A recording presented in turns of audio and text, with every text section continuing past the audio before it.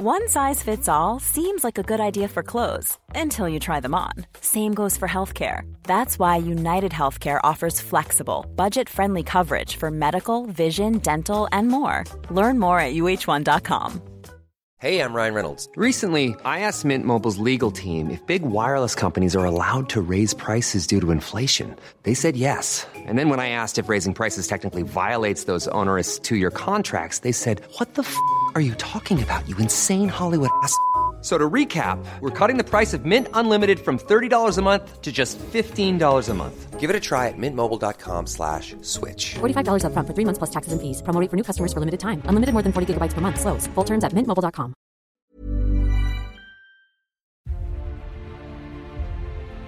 Have you ever thought about writing a historical novel? Perhaps you fancy setting it in ancient Rome. But how would you start researching, for example, what the different classes of Roman would be wearing, or eating, or talking about at different times in Rome's history? A Writer's Guide to Ancient Rome is a new book that will help you get your facts straight, unlike this example it highlights from the film Gladiator. It's a dramatic moment in Gladiator, when the vengeful gladiator reveals his true identity to his nemesis, the Emperor Commodus, Maximus Decimus Meridius. I'd like to think the Emperor's stricken response was less concerned that his old man's factotum Maximus had escaped assassination and was now before him seeking vengeance, and more distaste about the strange construction of the gladiator's nomenclature. In this edition of Historical Fiction, History Hit's Tristan Hughes has been talking to Dr. Carey Fleiner, author of A Writer's Guide to Ancient Rome, to find out more about the resources out there to help you get your Roman history right. This is Historical Fiction. Carey Fleiner, what's it all about and why did you decide you wanted to write this guide for fictional writers, to create their own Rome? The prosaic answer to that is I happen to be at a conference where you get book publishers' rooms and people are advertising calls for papers, calls for chapters, are you interested in this or that? And it was a medieval conference where they were putting together a book, A Writer's Guide to Medieval History. And I thought, well, that sounds like fun actually, but I don't really do medieval history anymore. So I talked my way into doing ancient Rome. So I must have been very persuasive. And they agreed to have me do it. So it was meant originally to be part of a big series. So hopefully there will be more to come. And because it's such a big period, when you're talking about stuff like what it is to be Roman, yes, and parts of Roman culture, Roman games and baths and stuff like that, is it important for a writer who wants to create their own Rome to know what period they're talking about? One of the reasons I was interested in this is not just for writers, it's for people who want to do world building games, or if somebody wants to do a film or what have you. I guess it comes from a lifetime of watching films and going, oh, come on, come on. I mean, one of the big jokes that I've always made to my students is, if you turn the mistakes in Gladiator into a drinking game, you'll be dead before Marcus Aurelius is, because of the mistakes. But that's absolutely fine. I mean, one of the things I say in the book is, if that's what you want to do, that's what you want to do. But in answer to your question about finding your time period, I think it's essential, because if you decide, yeah, I want to have something that has a lot of historical veracity to it, you set it in the Republic, and you've got your characters meeting at the Colosseum. Maybe that's what you want to do on a whim, but immediately your audience is going to say, oh, that's not right. It's like, how many films have we seen where the protagonists have a flat that overlooks every important landmark in that city? In real life, that's not possible. This happens in Roman films all the time. So the camera will go past buildings that are not meant to be in that time period. So I'm hoping that if someone has a little sift through this book, they're going to realize that initially looking at ancient Rome might be a daunting task. But if you look at the different periods, almost compartmentalize them, you can see this development over time, moving from the Republic through to the Empire, through to the later period. So even though I focus on about 400 years, which tend to be the most popular time period that you see in films and books and games and that, there are antecedents that are in there saying, well, this goes back to the monarchical period. And there's looking ahead as well. But I think it's important, depending on the story that you want to tell, that you've done your homework. So do your homework first, and then what you want to do with your characters. If you want to make it silly and whimsical, or if you want to make it absolutely accurate, you need to do your homework first for it to be effective. One of the things which struck me right at the start was this idea, once again, of Romanness. The whole idea of this concept of Romanness, because it changes all the time. And obviously the idea which has come down to us today, and maybe influenced by Shakespeare, but also, of course, Hollywood and stuff like that, how much difference was there between like a symposia, if you're writing about a patrician and a symposia, or if you're deciding to talk about the plebs, the back streets of Rome? Right there, if you were one of my students, I would have gotten you. It's interesting what people's general knowledge is going to be about Rome. They assume plebeian is poor, and the plebeians could actually be quite wealthy. So you could have plebeians at your symposium. So that's one of those things, because once again, it's that kind of Hollywood vibe or the TV vibe that you see, I Claudius or whoever, all those people, lavishing with their togas, lying down on the couch. Exactly, it's a signpost. If you're staging a Roman spectacle, it's almost like there's a tick box. So whenever you watch your Roman films or television shows, are these particular elements there? So there has to be an orgy, for example, and there has to be either gladiators or there has to be chariot racing. How do people know they're in ancient Rome? So what you're asking is actually two different questions. How did the Romans identify themselves? And then 2,000 years later, how do we decide what is a Roman? What are the signposts that we look for? And I think this is one of the things my students wrestle with is, would the answers be the same? So if we sit down and say, but this has to be what the Romans were. They all had these orgies, they all had these lavish dinner parties, they all sat around, they went to the Colosseum every night. A Roman might come back and say, well, no, that's what this type of person does, and that's what that type of person does. There are studies on how we put so much of our own baggage, it's called classical reception, so how we interpret what we see from the sources in what's going to define a Roman and what doesn't. The Romans themselves, they're really snobby, so they're very status conscious, and there's this sense of us versus them that develops the first time they encounter in a big way another culture. And that happens with us as well. You go along in your little group and you don't think about, are we this particular group, what makes us this particular group, until you encounter outsiders. And this is what happens with the Romans. So for the first 400 years, from the foundation of the city down to not so much the Punic Wars, but when they're fighting the wars in the Greek world in the late 3rd century, they're busy farming, they're busy fighting, they're busy with their families. The Romans are nothing but fighting and taking over these little city-states near them and villages near them. But when they encounter the Greeks for the first time, some of the soldiers, some of the commanders start bringing this stuff home. Ooh, the Greeks have theater. Ooh, the Greeks have philosophy. Ooh, look at this nice thing. All these slaves that are being brought back into the Roman world that have been captured in war, they have talents that the Romans haven't had time for. All of a sudden, you have people saying, wait a minute, you're bringing all this stuff back into Rome wholesale, like magpies. Is that really Roman? Is that distracting us from what Romans are? Romans supposed to be about their families, supposed to be about their farms, not reciting poetry. What's going on here? So the Romans themselves don't start writing their histories until about this time period, because they're trying to make themselves distinctive from the Greeks. And you see this over and over and over again, how they identify themselves, either against the Greeks, or against the barbarians, or against the Carthaginians, or what have you. And I think we do a lot of that now in our own society, that how do you identify us versus them? So you always have these barriers and those sorts of definitions. How often, even in modern society, do the goalposts move?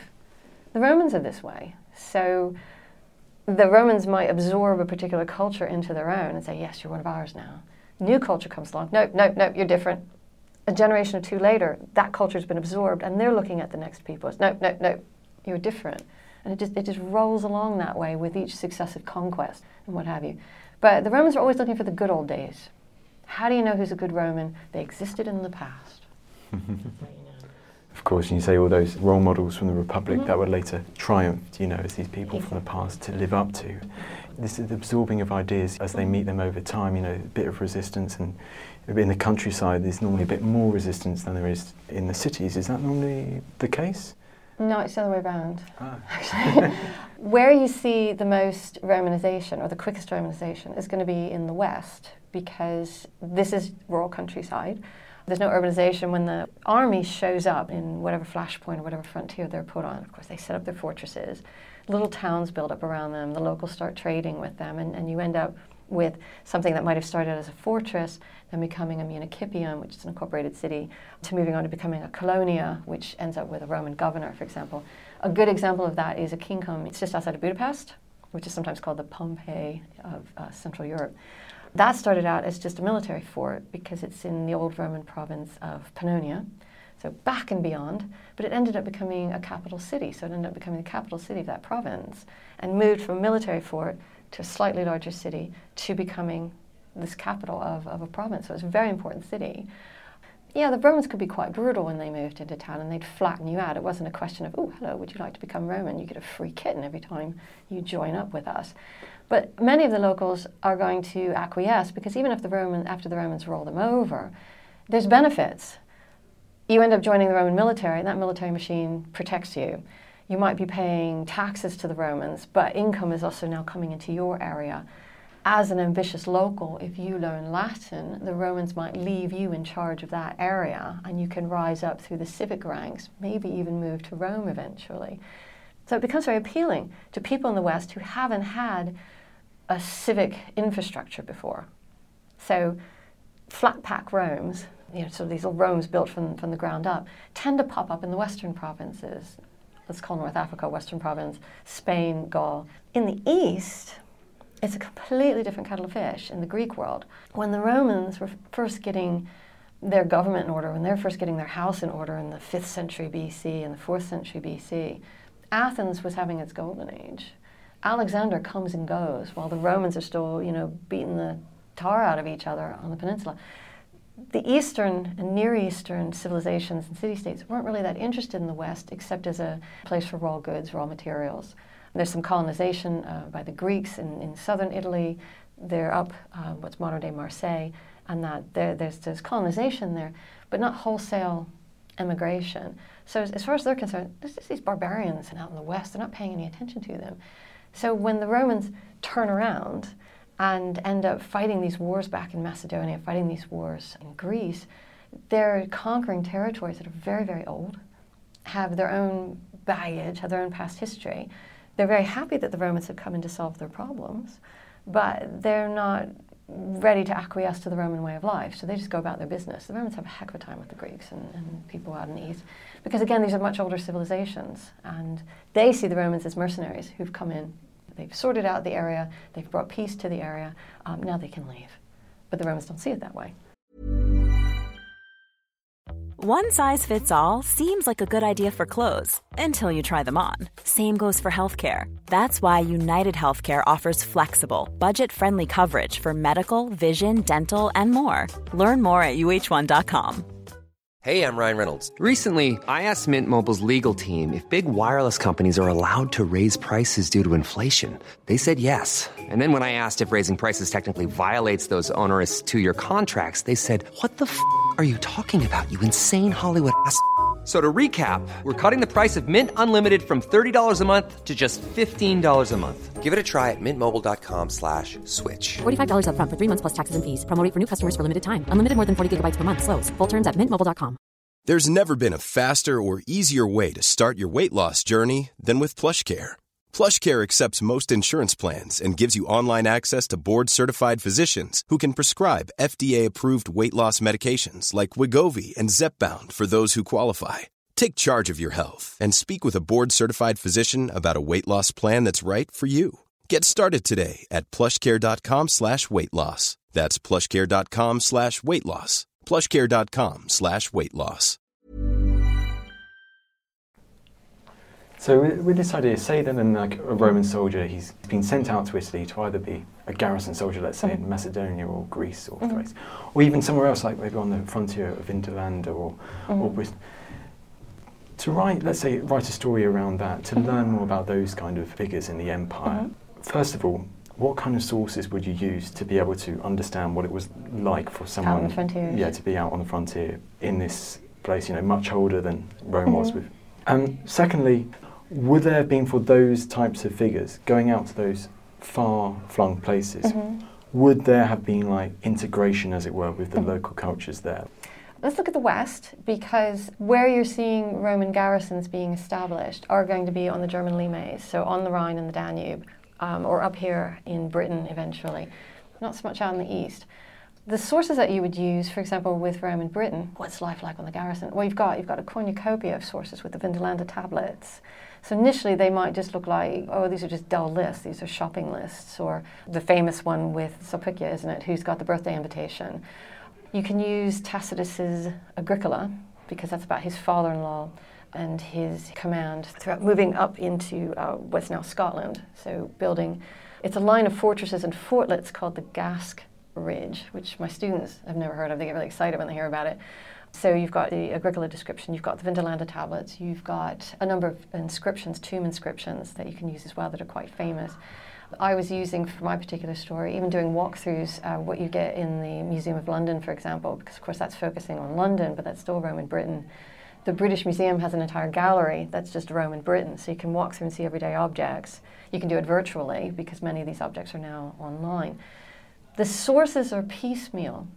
So you end up not so much saying, I'm going to find out exactly what it was like living on the frontiers. You end up reconstructing it.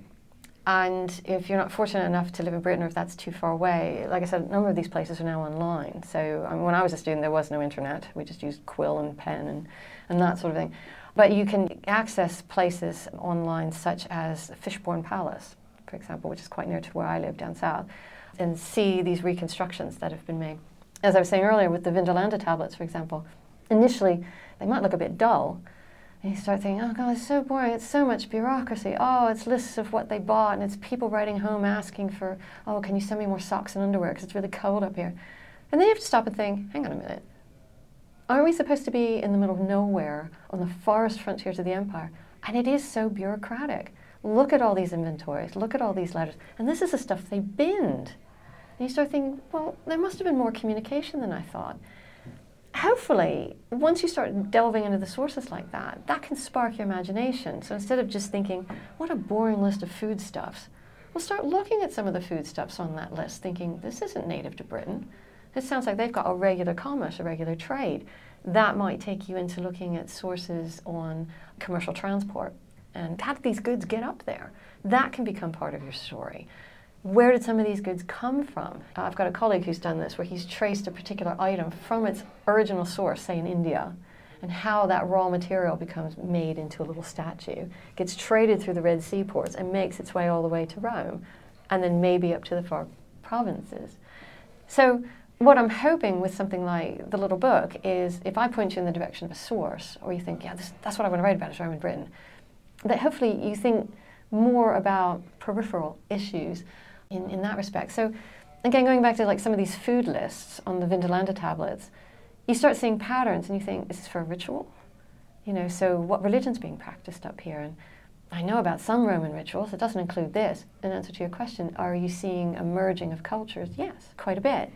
You see it, for example, in Bath here. The baths themselves are dedicated to Minerva Sulis. That's a combination of a Roman and a local god right there. As people trace through their sources, and I do try to give a number of resources in the book to start with, start thinking about how you might reconstruct how the sources even came to be, or how the items in the sources came to be there. And suddenly you realize that you're not just in the middle of nowhere, but it's a very active trading post. So it's not meant to be Fort Wilderness. It was a checkpoint for the Romans. So they're trading with the locals. They're trying to keep track of who's crossing this border. And unlike the Greeks, the Romans do mingle with the locals. So there's a lot of give and take that's going on. Appearance was an instant indicator of status, position, and wealth in the Roman world. Clothing signified how one had moved up in the world and broadcast this news publicly, as seen on the tombs of freedmen and freedwomen, wearing attire that reflected their wealth, surrounded by illustrations of objects that indicated the means of their material well-being. How you dress your characters might be folded into how strangers and outsiders were identified and consequently treated by the locals. It can make quite a difference to the storyline if a stranger shows up in the big city or in a backcountry village on his or her travels. The thing that I try to emphasize in the book itself is, if you only have one particular source, and unfortunately Roman sources are thin on the ground, you can't create a paradigm. If you find there's only 2 surviving sources about estates, the actual running of states day to day, in the empire, one's at one end of the empire, one's at the other end of the empire, they're about 300 years apart. You can't use that as a paradigm, but it's a good starting place. I think that's what I'm trying to guide people to. I'm not trying to say, oh no, you can't do this, and you can't do that, and you can't have your characters say this or that because that's inaccurate and that's historically inaccurate. Knock yourself out, have a good time. And is that something that you really need to know if you're talking about ancient Rome or the fictional Rome? is the global nature of it? I mean, it's going to depend on your social status, obviously. There's, again, when we were just talking about Hollywood, how you think everybody's eating peacock's tongues and that sort of thing. When the Roman writers mention all the sensational stuff and all the decadence, that's because they're saying, oh my God, just look at how decadent he was, and he's not conservative the way we were. So you have to be careful of that. Where the ordinary Romans are going to see the extent of the empire and the might of the empire, that might be at something such as games, where let's say you've got an emperor who wants to show off the might of Rome. So you bring in animals from all over the Roman world. It's very expensive to show something like that, but it's meant to be a wowzer, so these ordinary people are seeing this sort of thing happen. Obviously, you might not be able to do that, say, up in Britain or somewhere out in Spain, but you can bring in those sort of magnificent objects and creatures as far-flung as you can that shows how wealthy you are and that you're giving back to your particular city-state. The global nature is something I think that needs to be stressed. I try to stress it in class. For example, the Romans do allow local language, local taxes, local administration, as long as everybody ultimately pays the Roman taxes and their obligation to Rome. If you were a Roman citizen and you had to go to trial in your province, yes, you could go to trial with your local authorities, but as a citizen you had the right to be tried in Rome. So you've got these sort of privileges. Also, the Romans allowed local coinage, but Roman coinage was universally accepted. So you could be in Britain, you could be in North Africa, you could be in Egypt. If all this pocket money that you had were bona fide Roman coins, they could be spent anywhere. So it's very similar to what we had with the euro, in that you've got this universal currency. So local currency is accepted locally, but then you can charge it to Visa, basically, if you've got your Roman money. So it is global. The whole idea of, I don't want to say global, but cosmopolitan nature of the empire comes with emperors such as Trajan and Hadrian, for example. These guys are provincials or of their provincial stock. They see Rome as the center of this multifaceted provincial empire, and they want all the provinces, they want to know everything there is to know about the provinces. Hadrian himself built an estate just outside of Rome in Tivoli. If you look at it, it looks like an architectural nightmare because it's got all these things from all over the empire. But his plan was to show, here's this little microcosm. The entire empire is right here in my estate. So again, you've got that whole idea of sort of globalization. I think, and I'm just as guilty as this, we all are because we're very short of time as instructors, it's a shame that you've got Rome, the empire, as a global entity, and all the other empires, all the other civilizations around them tend to be neglected when we teach our students. They also tend to be neglected in the fiction. We hear about them as enemies, the Parthian Empire, over and over again. There's always some dopey emperor who thinks he's going to be the new Alexander the Great and he's going to go after Parthia or whatever. When I bring up places to my students, I was talking about, in one of my classes, the Queen of Sheba. What's Sheba? What's that all about? When I was telling them about Trajan's conquests, where he takes Ctesiphon, where he moves into Mesopotamia, Dura Europa, and you say to them, these are thriving civilizations that were happening, the Chinese civilization that's happening at the same time. Marcus Aurelius sent ambassadors out to him. So in the Chinese record, they write about, it's either Marcus Aurelius or Antonius Pius. Scholars aren't quite sure which one they mean. It's a shame that Rome tends to exist in a vacuum, and I think a lot of that is simply because how we're pressed for time in the semester, how much we can teach. I'm hoping that somebody who might decide, yeah, I want to create a Roman story, maybe they might want to focus on what kind of relationship do the Romans have with these outsiders, all of these thriving cultures. Do we only talk about them because we're here in the West and we're inheritors of this empire? I guess one final topic I really wanted to talk about was women. I think it's fair to say quite a lot of the sources that do survive, the literature sources, especially ordinary women, are quite looked over. But well, they're not there. Well, they're not there at all. But when you look at stuff like at Pompeii, and I think you mentioned in your book how dedications, most of them are made by free men or women to cities. Is archaeology then a key source of information if you wanted to talk about either a noble woman or a plebeian woman in, let's say, ancient Rome or anywhere in the empire? I think it's very important to pay attention to multidisciplinary methods to discover your people. It's really only been in the past generation or so that you see a lot of cooperation amongst historians, art historians, archaeologists. When I was a student, I was an undergraduate in the 80s, there was still almost a separation between people who were studying the literature and people who were studying the history and that. But it's very vibrant now. There's a very robust scholarship in especially women's history and sexual roles and gender studies. We need the archaeology, we need the art Let's take, for example, someone like Agrippina the Younger. I've written about her a lot. She just show stuff when I do history talks. If you only read Tacitus and Suetonius, Agrippina comes across as the ultimate stage mother, that she's very pushy, that she killed Claudius so that her son Nero could become emperor. She's just absolutely terrible. What a horrible harridan. And then you go and you look at the material sources that survive from the exact same time period, and she's shown as being a helpmeet.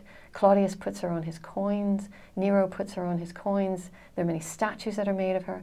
And most significantly, there's a temple that was dedicated to the Julio-Claudians out in the east. So these are outsiders, these aren't Romans, who are making a temple to the Julio-Claudians, and they're showing Agrippina as this great mother to Rome, that she has given this son in this era of peace to Rome.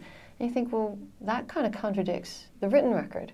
And I think there's where you get intriguing stories as well. So historians are reevaluating women such as Agrippina, women such as Livia. I mean, if I mention the Empress Livia to you, probably the first thing that pops in your head is I, Claudius, and the wonderful Sean Phillips just sort of sitting around, ooh, how can I take care of this person today? That's the image that she has from certain writers who want to criticize her son Tiberius. But then when you start delving in between the lines, and there's been a number of reevaluations of Livia, and you realize she was very important to Augustus as the mother of the nation, as mater familias for the city-state of Rome. You see reevaluations, like I said, of Agrippina, my gal, because the writers might have said, oh, she's not an ideal Roman mother. But she is. She's raising a son for the Roman state. She's being very aggressive to make sure that he gets what is his birthright. A lot of the things that she does, if she was a man, she would have been admired for.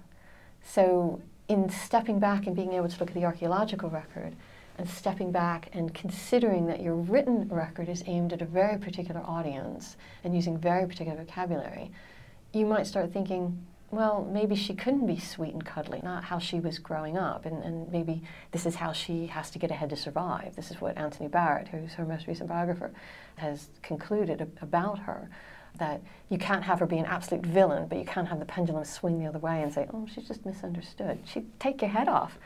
So absolutely, I'm hoping that in some of the suggestions that I even make in the book is to look at coins, is to look at material sources, to try to get a well-rounded picture of what you might want to study, what you might want to write about. Gary Fleiner, hello. Once again, the book is called A Writer's Guide to Ancient Rome. Anyway, Gary, thank you very much for coming on the show. Thank you. Historical fiction.